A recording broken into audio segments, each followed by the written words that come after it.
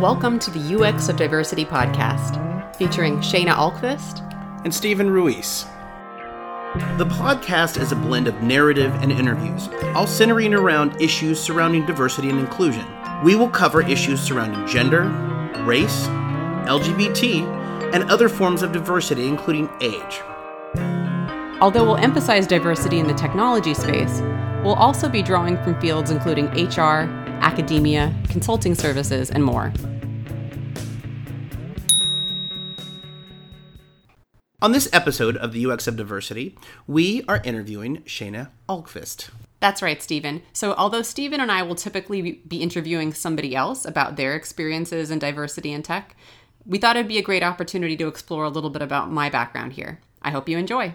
Welcome to the UX of Diversity podcast. This is Stephen Ruiz, and I am here with Sheana Ahlqvist. Hi, Stephen. Nice to see you. Now, that is a correct pronunciation of your name. That is correct. So, a little bit of a backstory here. So, Sheana and I are the co-organizers of the Silicon Beach Diversity Meetup, and she has been involved with the group for about a month and a half, almost 2 months now.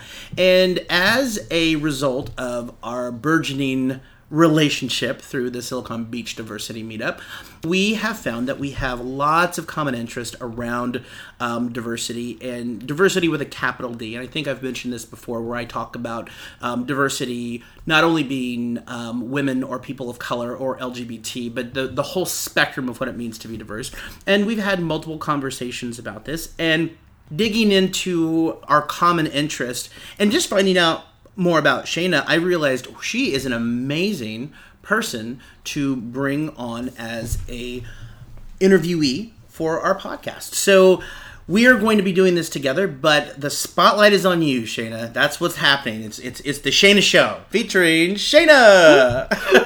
Well, thank you, Stephen. So tell me and our audience a little bit about yourself. Yeah, so I am Dr. Sheana Ahlqvist, so I have a PhD in quantitative social psychology, and specifically I studied why there are so few women in STEM fields. Excellent. Well, I feel very inadequate now, so thank you for sharing your credentials. That's amazing. So can you talk maybe a little bit about your academic background and specifically about the focus of women in STEM that you have, that was your focus of study? Yeah, so I'm going to back up a little bit and tell you the broad reason that I got interested in this field. So although I'm a woman, I never really found the whole gender discrimination thing to be particularly motivating. It's kind of a bummer. But what I did find interesting was this idea of sort of like Freaky Friday. So if, you switched bodies with someone else, how would things be different for you? So I can think back to 5th grade when I had a teacher who didn't like me, and I thought like, well, if my friend Erin turned in this essay, I bet she would have given it an A, yeah. Right? And so as I moved into adulthood, I think that concept stuck with me. And that's actually part of the reason that I ended up studying what we call social identity. So this idea of being a woman or being a man or being black or being white, and how that affects not only how others treat us, but how we interpret events in the world. That's excellent. And I think when you're focusing on something so intently for so long, that has to be a consideration when you look at the STEM field.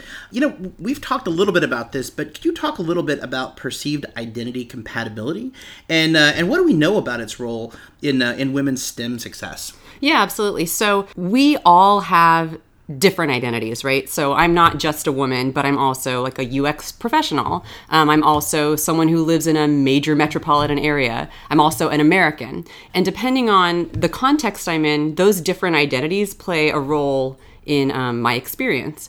And we don't hold just one identity, right? We hold multiple identities at the same time.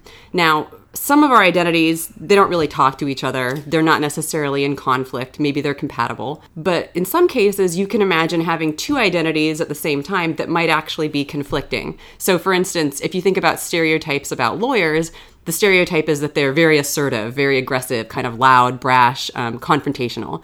Well, what does it mean then if you think of yourself as an introvert and you become a lawyer? So now you're an introverted lawyer and you've got these two identities. And like, how do you negotiate them? Do you feel like they go together? Do you feel like they're in conflict? And we find that this so-called perceived identity compatibility is highly relevant to predict women's success in the STEM fields. So that's the science, technology, engineering, and math fields. So stereotypes about women are that women are communal, they love being around people, maybe they're a little bit emotional. And in contrast, stereotypes about scientists or mathematicians is that they are loners, they're uncool, they're not very social, and they're highly logical rather than being emotional. So what does it mean then to be a woman who is an engineer? Like, how do you think about those two identities and reconcile them? And what we found in the research is that, so we call this perceived identity compatibility. And you can perceive that being a woman and being an engineer, there is compatibility. They go together just fine. Or you could perceive that they don't go together that well, that you're a woman maybe by day, but when you go into your engineering class, you feel uncomfortable wearing lipstick and a skirt.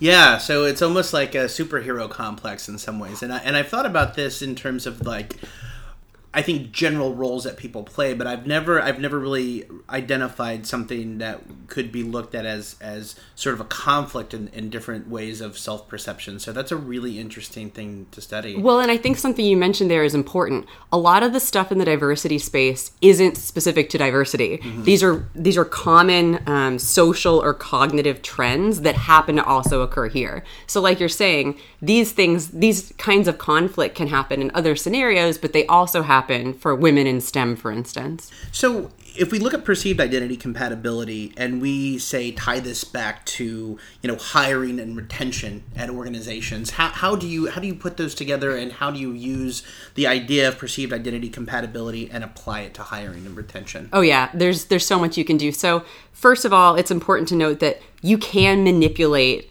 And that's the nice social psychology word for influence. You can influence how much people perceive these identities to be compatible by manipulating cues in the environment. So one study, they manipulated a computer science classroom, and they had either really stereotypical computer science-y things in there, like Star Wars posters and Rubik's Cubes, or in the control condition, they had like water bottles and nature posters. And they found that when women were in the stereotyped room with sort of traditional cues of what it means to be a computer scientist, they were less interested in becoming a computer science major. Wow. Yeah. Okay, so when you're talking about even at an early age, that say somebody in junior high or a girl in junior high or high school finds an interest in that they're kind of almost being conditioned against that through those stereotypes. Yeah, and it's really subtle too. So again, like, if you have an interest in this and you walk into a room, you're not going to be like, uh-oh, there's a Rubik's Cube over there. I guess I can't be a scientist, right? But it's more subtle. So another example from my personal experience that's not related to STEM, when I was, I guess, a senior in college, I was looking for a part-time job. And my boyfriend's sister worked at a big company, and she said she could get me a gig. She comes back and she says, well, the only thing that we have available is painting the warehouse. And I kind of pause, and I'm thinking, like, you don't have any, like, filing work or secretary kind of stuff? Mm-hmm. And it's not that I couldn't physically paint a warehouse. Of course I can paint, but the gendered stereotypes and my gendered expectations were that, like, oh, is that a job you meant to offer this guy? Wow, yeah. And I think we're just that's so ingrained in how we're raised in sort of the traditional roles that males and females get put into, especially in the United States. What does that mean in the context of, like, what is it about maybe African American females that they experience in that same context, right? Oh, absolutely. So that's huge, and I'm sure there are a lot of hiring and retention initiatives that different companies have, but in some instances they're not even aware of some of these biases are. So that's really fascinating. No, and to tie it back more explicitly into hiring, I mean, there is evidence that the kind of language that's used in job postings, for instance, affects who applies to that job. So if you use, like, data ninja, yeah, right, that implies something about, like, masculinity, and of course it's meant to be fun, but it does communicate something about, like, who they expect to be filling that role. Well, I can say from someone who's worked with a bunch of startups over the past few years that I'm really, really glad we're out of the trend of anybody being any kind of a ninja or guru. There was a period where I saw tons of business cards from startups that are like, I'm a blah, blah, blah guru. I'm like, dude, no, you're not. You're not at all. It's fascinating about how important words are and how important those kind of stereotypical cues are, in the environment. If I'm somebody who, let's say, is on the organization organizational side, and I really want to invest in this. Like, where is that best ROI on those diversity interventions? Companies are trying to solve this problem. Companies are spending a lot of money on this problem. But unless you're looking at the data, you might be wasting all of that money, unfortunately. Right. So because there are more companies investing in it, we're getting more and more data so we can identify where that ROI is. So one type of program that does seem to be relatively effective is mentorship programs, actually. So what you find is that in a mentorship program, first of all, you can offer it to the entire company. It doesn't have to just be like mentorship for women. It can be come learn how to advance your skills by meeting this higher up. So first of all, it's open to everybody. So that means people, women or minorities who may be at a traditional disadvantage have access to those resources, but you're not going to create that at the expense of backlash from majority groups. So if, an organization hears that there's this new program you can learn about to hopefully move up in the career ladder, the white guy from down the street's not going to get mad about that because he could join it too. So one, that kind of program prevents backlash, but two, it puts these people in a situation where they're able to meet people who actually have more advanced skills than they do, and give them that kind of career advice. So one of the problems with a program that people tend to offer is like specialty groups within an organization. Right. So like women of AIG or something like that. So like women of Wells Fargo or something like that.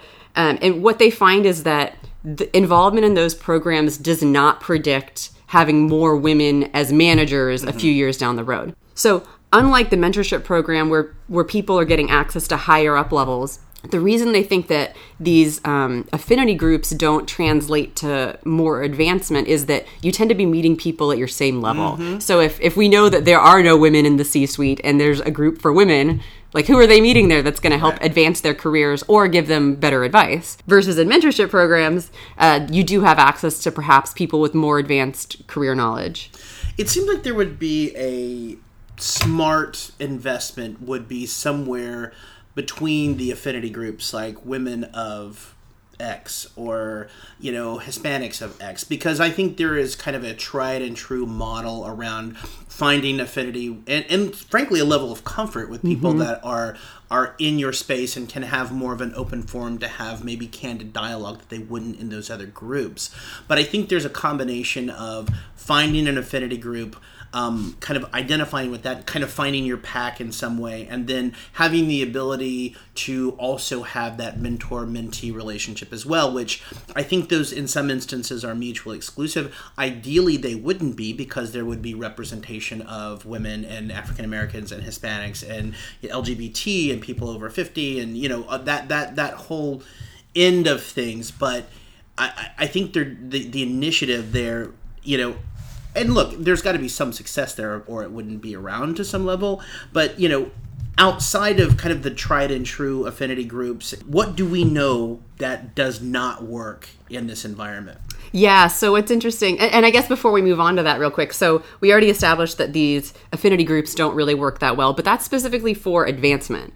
You mentioned a word in there earlier, which was comfort. So I suspect that these affinity groups are very important for comfort and for belonging. So that might not mean that these members of these affinity groups are going on to be promoted, but it might mean that they're going to stay in that position or stay at that company for longer. They're not going to be leaving. So we also know that essentially now we're seeing that diversity programs are creating a lot of backlash. And what the data says on when diversity programs create backlash is, one, when it's mandatory. So if you make everybody take diversity training, they're resentful. They don't like it, right? And that can create backlash. And then that undermines its effectiveness. You also see that when you offer the training only to managers and not all employees, you see that doesn't actually improve the advancement of women or minorities. And then anytime you mention the law in a diversity program, you're essentially undermining its effectiveness. So we actually can conclude a lot by looking at the data that's on the table. Dig into that last piece. You said if you mention the law? So if you're saying like this is more of an anti-discriminatory exercise than it is an inclusion exercise. Yeah. And kind of focusing on that piece. That's really fascinating. Well, and I'm only speculating on the cause there because I don't think they parse that out in the data. But one could speculate that it's because if I'm saying like everybody act this way because it's the law, it implies that like I have to be told that, or maybe that I'm secretly being racist and I need the law to protect me from doing that. So I think it might undermine intrinsic motivation. That's really fascinating. Working in this field, I just feel like I've just scratched the surface of everything that's there and everything that's possible, which I think is why this is such an important and big topic, because I know, what was it, 2014, when some of the big numbers came out from, Google and Facebook and LinkedIn and all of the big tech companies in Silicon Valley to talk about how dismal the numbers were. And there's just so many different possible paths here that, delving into your experience and your background has just really opened up a whole different area for me to think about. And so it's appreciated that you have that point of view, and I really think that's fantastic. Circling back on some of the things we were talking about earlier, maybe you could dig in a little bit more into the mentor-mentee or role model relationship that people have coming into organizations. Oh, yeah. Well, so, role models are incredibly powerful. And it's important to know that it's not enough to just have one successful, for instance, woman in Silicon Valley. It's not like, oh, cool, now it's an equal playing field for women. And in fact, there's evidence that the exception proves the rule. So when you look and see only one, that implies that there is something rare there. But what they found is that role models are incredibly powerful, especially for young people who are growing up. So there's this really cool study that just came out about inventors. So who goes on to become an inventor? And they measure that by becoming a patent applicant. So who's most likely to file patents later on? And most of it wouldn't surprise you. White people are more likely to file patents. If you're the upper 20th percentile of the income distribution, you're more likely to be an inventor. So those aren't too surprising. But what's interesting is they found that when they look at county by county data, they find that people who grew up in an area with a lot of inventors, regardless of where they ended up living, were more likely to be inventors. So if I'm from Mountain View, I'm more likely going to want to start something in my garage. Yeah. And what they found is that not only holds generally, but it also holds for women. So the Honolulu area, for instance, happens to have a lot of female inventors, and girls who grow up in Honolulu, even if they then move to Austin, Texas when they're adults, end up becoming inventors. Are there a lot of inventors in Honolulu? More likely. More female inventors than other places, yeah. Fascinating, huh? So how about, when we were talking about the identity compatibility and so sort of the cues in the environment, could you talk a little bit more about that? Yeah, absolutely. So one of the papers that I published that's really neat, it talked specifically about identity compatibility. So we already knew that girls who feel that their STEM identity is incompatible with their gender identity, so they just don't feel like being a girl and being in STEM really go together. We already know that they feel less belonging in their academic programs and that they are more likely to leave the programs, but there was still some confusion about why that might be. So we did this amazing study where we had women in STEM majors, we followed them all through their freshman year and their sophomore year of college. And we track them week by week. We had them report like how they're feeling, how their classes are going. And we found that it wasn't just feeling like your identities were incompatible, but beyond that, it was like having a shifting sense of whether they were compatible. So from week to week, there were some women who varied a lot. Like some weeks they felt like, yeah, this is fine. And then other weeks like, no, they don't go together. And it turned out that those fluctuations in compatibility that first semester in school went on to predict a year later a whole bunch of outcomes. So one, their belonging, so how much they felt like they belonged there. And then two, their academic performance, but only in STEM classes. So when you're talking about that type of, I guess, fluctuation in that perception of their individual identities, how much of this is triggered by, say, implicit bias? Oh, that's a great question. Yeah, let me talk a little bit more about implicit bias in a second because it's a whole other juicy topic. But we were able to find in that study sort of why are they fluctuating? And we were able to ask them about what was the most significant event that happened this week? Was it good or bad? And tell us about it. And then we coded that data, and we were looking only for negative events and academic events, so events related to their performance in these STEM fields. And we found that when do you see these fluctuations? And we found that after women had a negative experience related to their academic performance, we saw a dip in their compatibility the following week. But we only found that when they had a negative experience in school. When they had a negative experience in their personal life, we did not see that dip. So it did seem to be related specifically to their performance. So women are paying attention to the cues in their environments, and it affects them. Now, you mentioned implicit bias. Super interesting topic, becoming increasingly popular. I think Hillary Clinton even mentioned the term implicit bias in the last series of debates. So I personally, did a little cheer, like, yay, implicit bias, people know about it. So implicit bias essentially means that even if you don't believe in any of the stereotypes that we hear about, so like, I don't believe that, black people are criminals. Like, I don't believe that women are worse at math. Even if you don't believe it, because we're exposed to it in our culture, we are affected by it, and it actually ends up affecting our behavior. So to give you an example, again, not from the stereotyping domain, I grew up in Florida where it was really warm. Then I moved to New York for graduate school where it's really cold.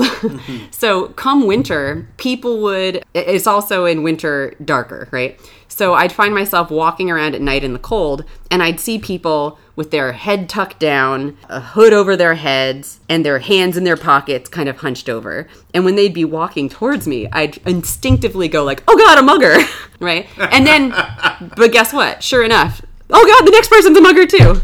The next person too. So like, even though I had never been mugged, because I had never been in an environment where people were essentially cold, having their heads covered, their hands tucked in their sweatshirts and kind of hunched forward, not showing their face because it's cold, I instinctively perceived that as a threat every time for a while, because of exposure to that stereotype through culture, right? And so, again, even though, to bring that back to racism and sexism, knowing about stereotypes affects our ability to evaluate data, right? So if we have been exposed to the stereotype that men are better at business than women, and we're evaluating two candidates for a business role, without even realizing it on a subconscious level, we might perceive the man to be more qualified for the position. And you see that even if you're somebody who's trained in looking at data objectively, you still make this mistake. And it's not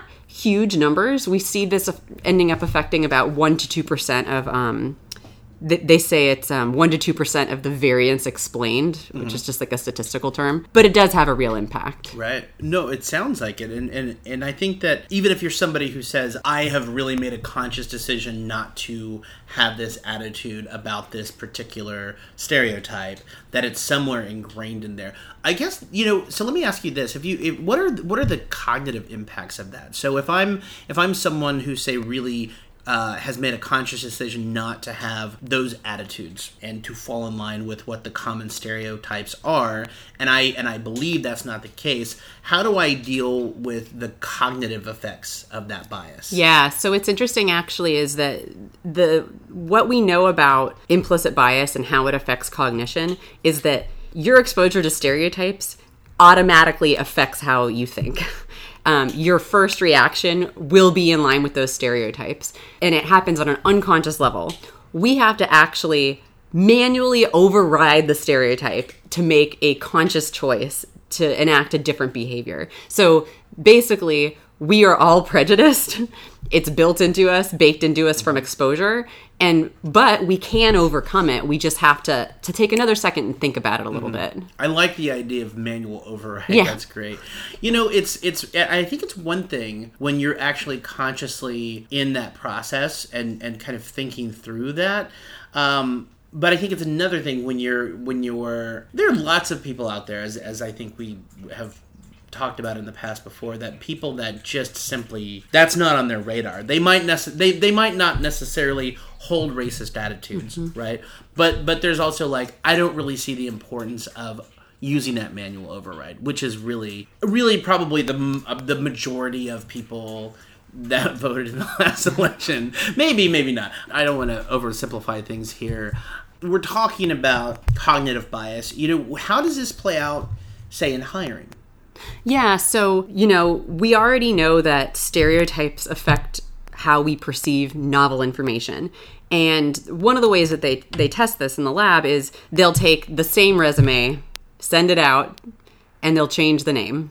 It could be a woman's name or a man's name, a black-sounding name or a white-sounding name. And the hiring rates can differ to a quite large degree based on just that simple change. Exact same applicant, exact same background. So people are wising up to that, and they're a little bit more on guard for that. But something that they aren't looking out for always is we see this second-order effect of status and evaluating information. So what do I mean by that? When you're hiring, there's almost never the perfect candidate. They either have to relocate or they've got experience, but it's in kind of an adjacent domain, or, this guy is a lot more educated, but this person's got a lot more experience in the same domain. And what ends up happening is that gendered stereotypes and stereotypes about race also affect our judging criteria. So essentially, if you have a woman and a man going up for the same role, and the man's got a little bit more experience, but the woman's got a little bit more education, there's a tendency to go I think experience matters more, right? Mm-hmm. So essentially, whatever the higher status person has, we kind of shift our attitudes to think probably that matters more in this case. So getting back to what hiring managers can do to reduce bias and improve diversity, one thing they can do is to create very clear hiring guidelines before they actually look at any resumes. So how much do we care about experience? How much do we care about education? How much are we willing to have someone relocate? How much are we willing to work on flex time? And by having those criteria ahead of time, you're more likely to give diverse candidates a fair shake. That's really, really fascinating, because I have always thought about sort of the context in which I know that I've heard some organizations are taking the name and the gender off of resumes, which that's a great first step. But what would be something, I think that criteria, defining that criteria just seems like would you do that for the position? Would you do that for all positions? Or, because that just seems like